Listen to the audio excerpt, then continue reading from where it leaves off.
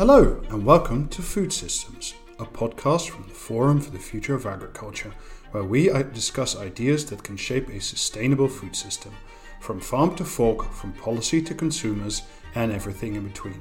I'm your host, Robert de Graaf, and you can find us on Twitter at Forum for Ag. These episodes will be available every other week on all major podcast platforms. Before we get started, we would like to say a quick thank you to the FFA founding partners, the European Landowners Organization and Syngenta, as well as the FFA strategic partners, Cargill, the Nature Conservancy, Thought for Food and the World Wildlife Fund. Please enjoy this episode. Hello and welcome back to Food Systems. Today, in the aftermath of the events in FFA Portugal and the Biodiversity Summit in particular, I'm pleased to be joined by Humberto Delgado Rosa. He's the Director for Natural Capital at DG Environment in the European Commission. Humberto, thank you so much for joining Food Systems today. My pleasure. I wanted to start on the very macro level. The UN Biodiversity Summit is going to take place in China this year with a headline goal that in 2050, all world ecosystems are restored, resilient, and adequately protected. Do you think this is a realistic goal? Well, it is certainly a very necessary goal, because we do know that the world is facing a major environmental crisis. We know it from climate change to begin with, but also from this immense amount of loss of biodiversity and the services it provides to humankind. And guess what? We are strictly dependent of the services that the biosphere provides us. We don't have machines to do air or water or food for us. It's nature that does it with our help. So in that sense, it's an absolute need to have healthy ecosystems brought back where they were lost. So in terms of realism, it's all an issue of how you look into realism. If necessity brings in realism, we will have to do it. Is it hard, demanding? Yes, maybe so, but it also compensates a lot for the many benefits that humankind can have. So let's see what happens in the Biodiversity Summit to come. I would certainly expect there a new deal for nature that would pave the way towards being in a very different state in 2050. Do you have any expectations as to whether or not there will be a kind of enforcement mechanism there? The Paris Climate Summit has the ratchet mechanism, but that is not an enforceable thing. Do you foresee something similar for the Biodiversity Summit? No, I don't. I don't think the approach in the Biodiversity Summit would be around enforceability, but it should be pretty much, in my view, as happened in the Climate Summit in Paris, around measurement, reporting, verification. So reinforce a strengths process through which when a party does a pledge, a commitment, it can be verified, it can be reported, it can be monitored, and, as you said, it can be ratcheted up for increased ambition. So if in the CBD we would have an equivalent process as the one launched in Paris for climate, I think we would be in a different setting. So let's talk a little bit about the EU's contribution. The new 2030 biodiversity strategy has been released, and one of the headline targets is having 10% of land and 10% of sea under strict protection. How can the European Commission make sure that the member states who will have to implement this live up to the targets set out? Well, first, the biodiversity strategy for 2030 has many targets and a lot of ambition. I actually think it is the most ambitious strategy of its kind the world has seen. And indeed, one of the targets is on protected areas, which is 30% of protected areas in European land and water, 1/3 of which under strict protection. So the 10% you referred to. We will do for the strict protection as for the non-strict protection for the protected areas overall. First, for this target, we can count Natura 2000 areas, this largest network of protected areas we have from the Birds and Habitats Directive, also nationally designated protected areas, and also the so-called other effective conservation measures, when even if it's not a formal protected area, there are regulations and measures applying in the long term that do deliver the conservation. So what we are doing is working with the member states on definitions, including definition of strict protection and criteria to identify where are the habitats and ecosystems that do need nature to be essentially undisturbed so as to deliver the benefits that we want to extract from that particular kind of biodiversity. So we will count on this collaboration with the member states. We will, of course, measure and monitor, and we will see in a couple of years if we are getting there or if other measures might be needed. So if the Natura 2000 areas and the national parks and some of the other areas you mentioned are already counted under this 10% strict protection, what kind of an expansion are we talking about? Not necessarily in terms of hectares, but do we need to double the surface area? How much extra are we talking about, broadly speaking? Well, let's say on land, we are very close to the 30% target, because when we count Natura 2000 areas and nationally designated areas, we are around 26%, so not that far from 30. It's on the ocean that we are more far away.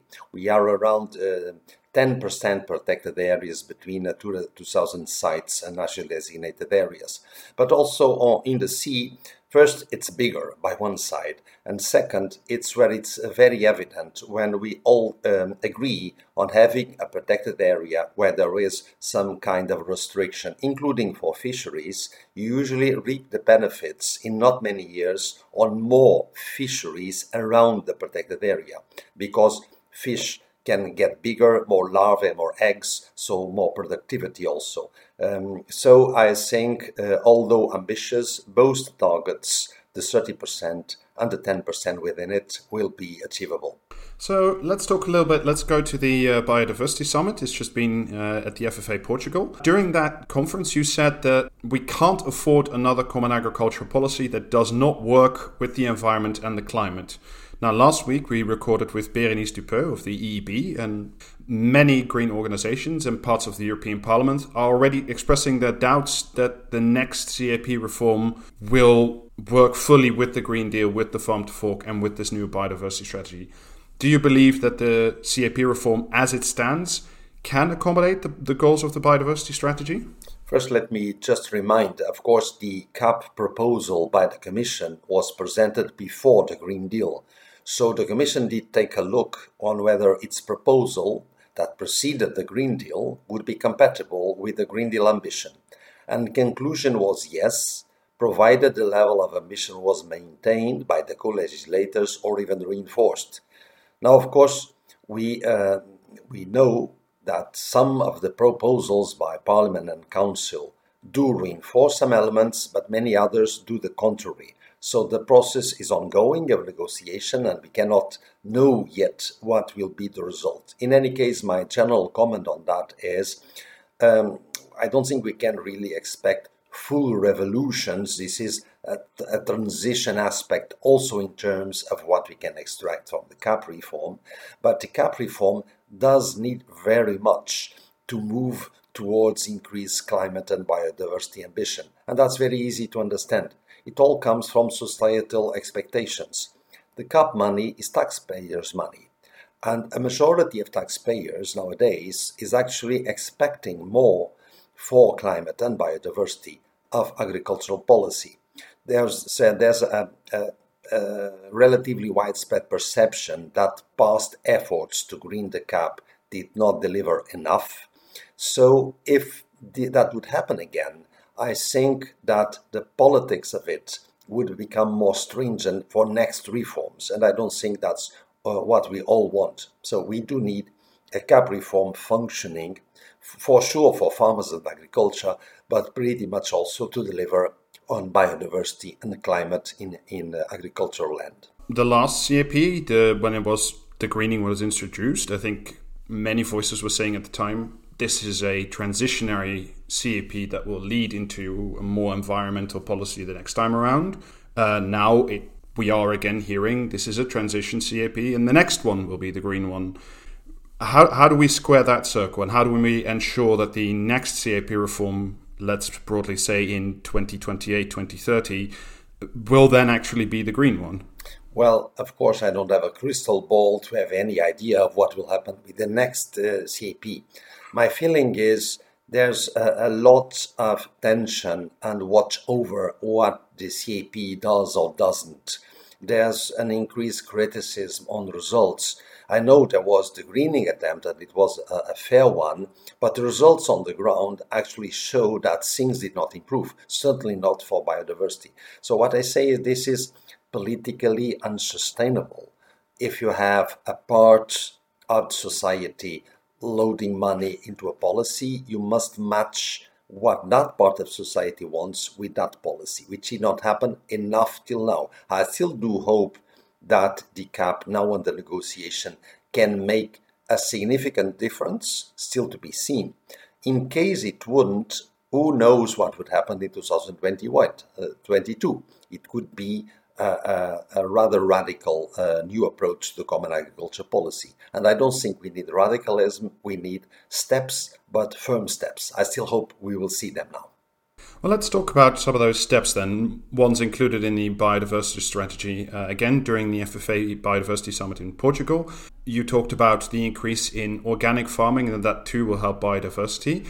Do you think that the 25% target for organic farming, do you think that can be achieved as part of the biodiversity strategy as well as the Farm to Fork, by the way? Oh, yes, absolutely. I think it can be achieved. It is ambitious, but there's many indicators that show that the potential for organic farming to grow remains very huge.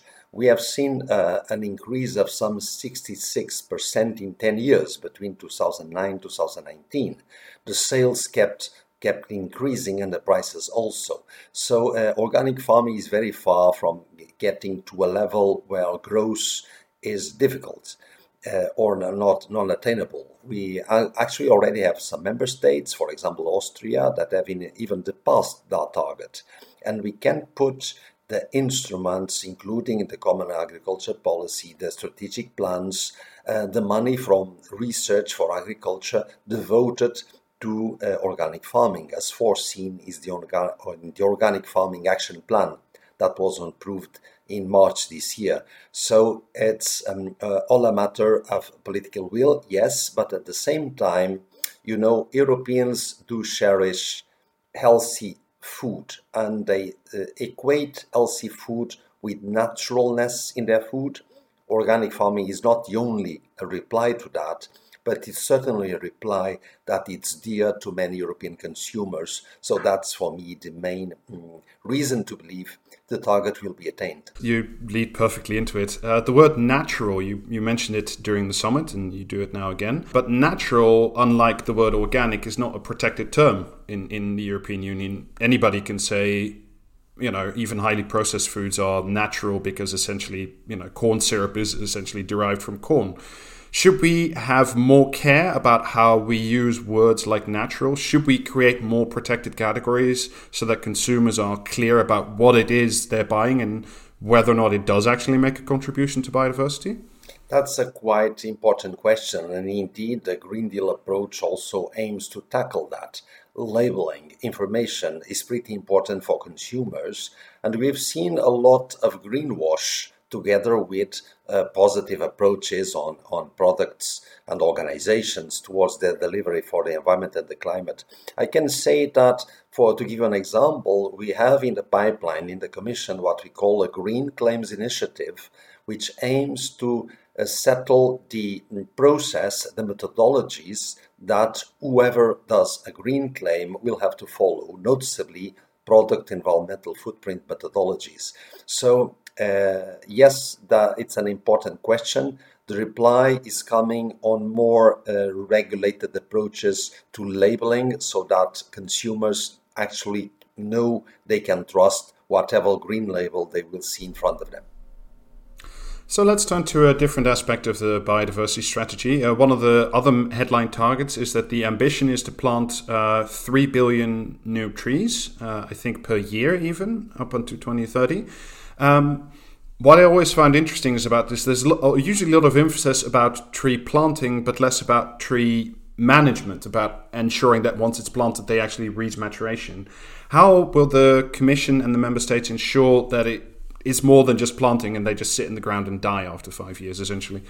Well, thank you for bringing attention to this important pledge, but it's 3 billion extra trees until 2030, not per year.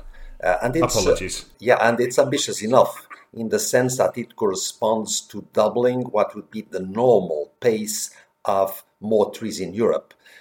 So indeed, this will come.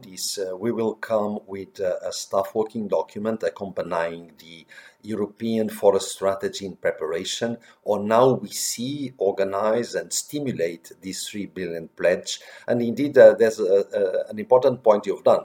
It's not just an issue of planting a tree. It's planting the tree and ensuring it grows. It's very easy to plant a seedling that may die after a bit of time. So it does need some care. And on other aspects that will be very crucial, to plant a tree is not necessarily good. It depends what tree you plant, where you plant it, and how you do it. So we will also come with this orientation towards the right tree in the right place, for the right purpose, and also provisions on how to bring enabling conditions for this pledge to come, to count the pledge, and to deliver what is a very welcome goal for many Europeans: more trees around.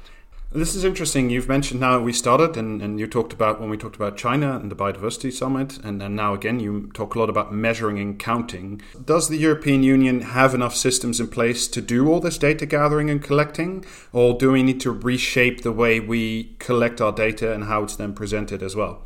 Well, there is indeed, we could call it a reshaping, or if you want, a new approach overall on governance of the pillars of the Green Deal and the Green Deal itself. We have the Green Deal, we will have the 8th Environmental Action Programme, this chapeau of environmental and climate policy. We have the Circular Economy Action Plan, the Zero Pollution Action Plan, the Biodiversity Strategy, and so forth. So if you look into the Biodiversity Strategy, you find there provisions on the reinforced governance of the biodiversity strategy together with the member states, so as to have an adequate set of indicators, monitoring capacities, and articulation with member states and stakeholders to make it for real the following up of each target, pledge, or commitment in the biodiversity strategy and overall. So yes, we are reshaping and reinforcing governance overall. All right, before we get to our final question, I wanted to ask you about one more point about the biodiversity strategy I found very interesting. You mentioned that the headline funding will be 20 billion euros a year, but that will come from a mix of EU, national and private funding. I wonder if you could give a bit more detail on how this funding mix, how it's constituted and how it will be achieved. Yes, pleased to do it, but I will start by the EU funding, because, when the Green Deal came in, to be honest, of course, climate was there with all the due attention it needs as an emergency, but for me a big novelty was biodiversity being treated in an equal rank of importance as climate change. And indeed we've seen many steps towards that, including the ambitious biodiversity strategy. Now there's a big novelty also in the multi-annual financial framework of the EU. We do have a climate target, as before, even reinforced, now to 30% of the funding, but we now have a biodiversity target also. So the Commission will track how the EU funding is spent, and we will need to reach at least 7.5% by 2024, moving up to 10% as from 2026. And this is a hard target, so it will make a difference in terms of mobilizing EU funding overall to biodiversity. Now, so this is a big part of the money. There's, of course, the Recovery and Resilience Facility, which is also big money that should be applied both for climate and for biodiversity, bringing an extra into it.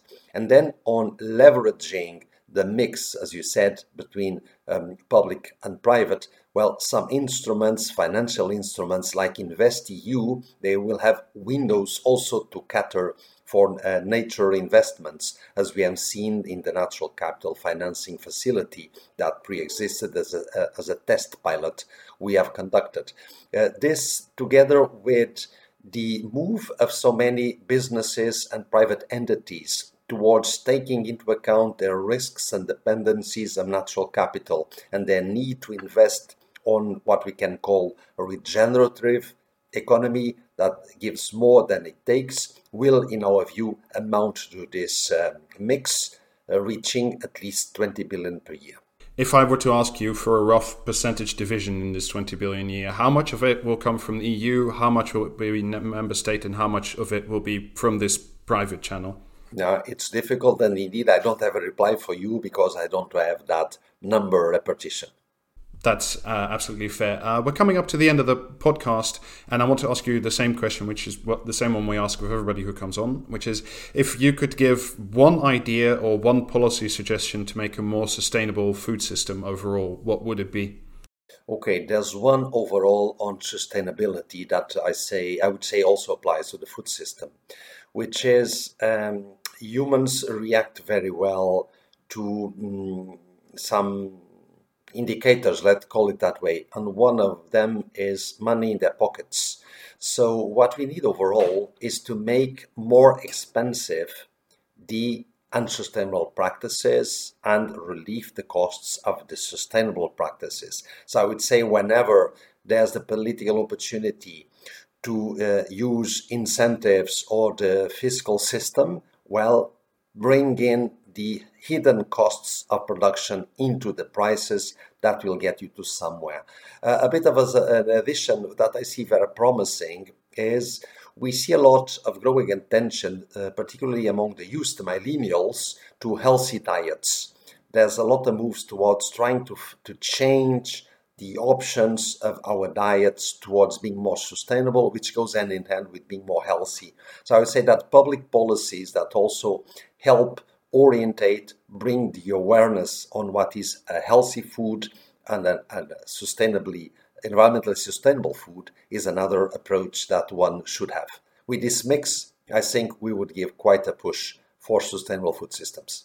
Humberto Delgado Rosa, Director for Natural Capital at DG Environment and the European Commission. Thank you so much for joining Food Systems today. Thank you very much. My pleasure again. You've been listening to an episode of Food Systems, a podcast brought to you by the Forum for the Future of Agriculture. Look for us in 2 weeks when we release our new episode. And in the meantime, please don't forget to subscribe on your podcast app as well as on Twitter @ForumForAg for updates on this podcast, news, as well as FFA events. Please check out our website, www.forumforagriculture.com, for more great content. Thank you for listening and enjoy your day.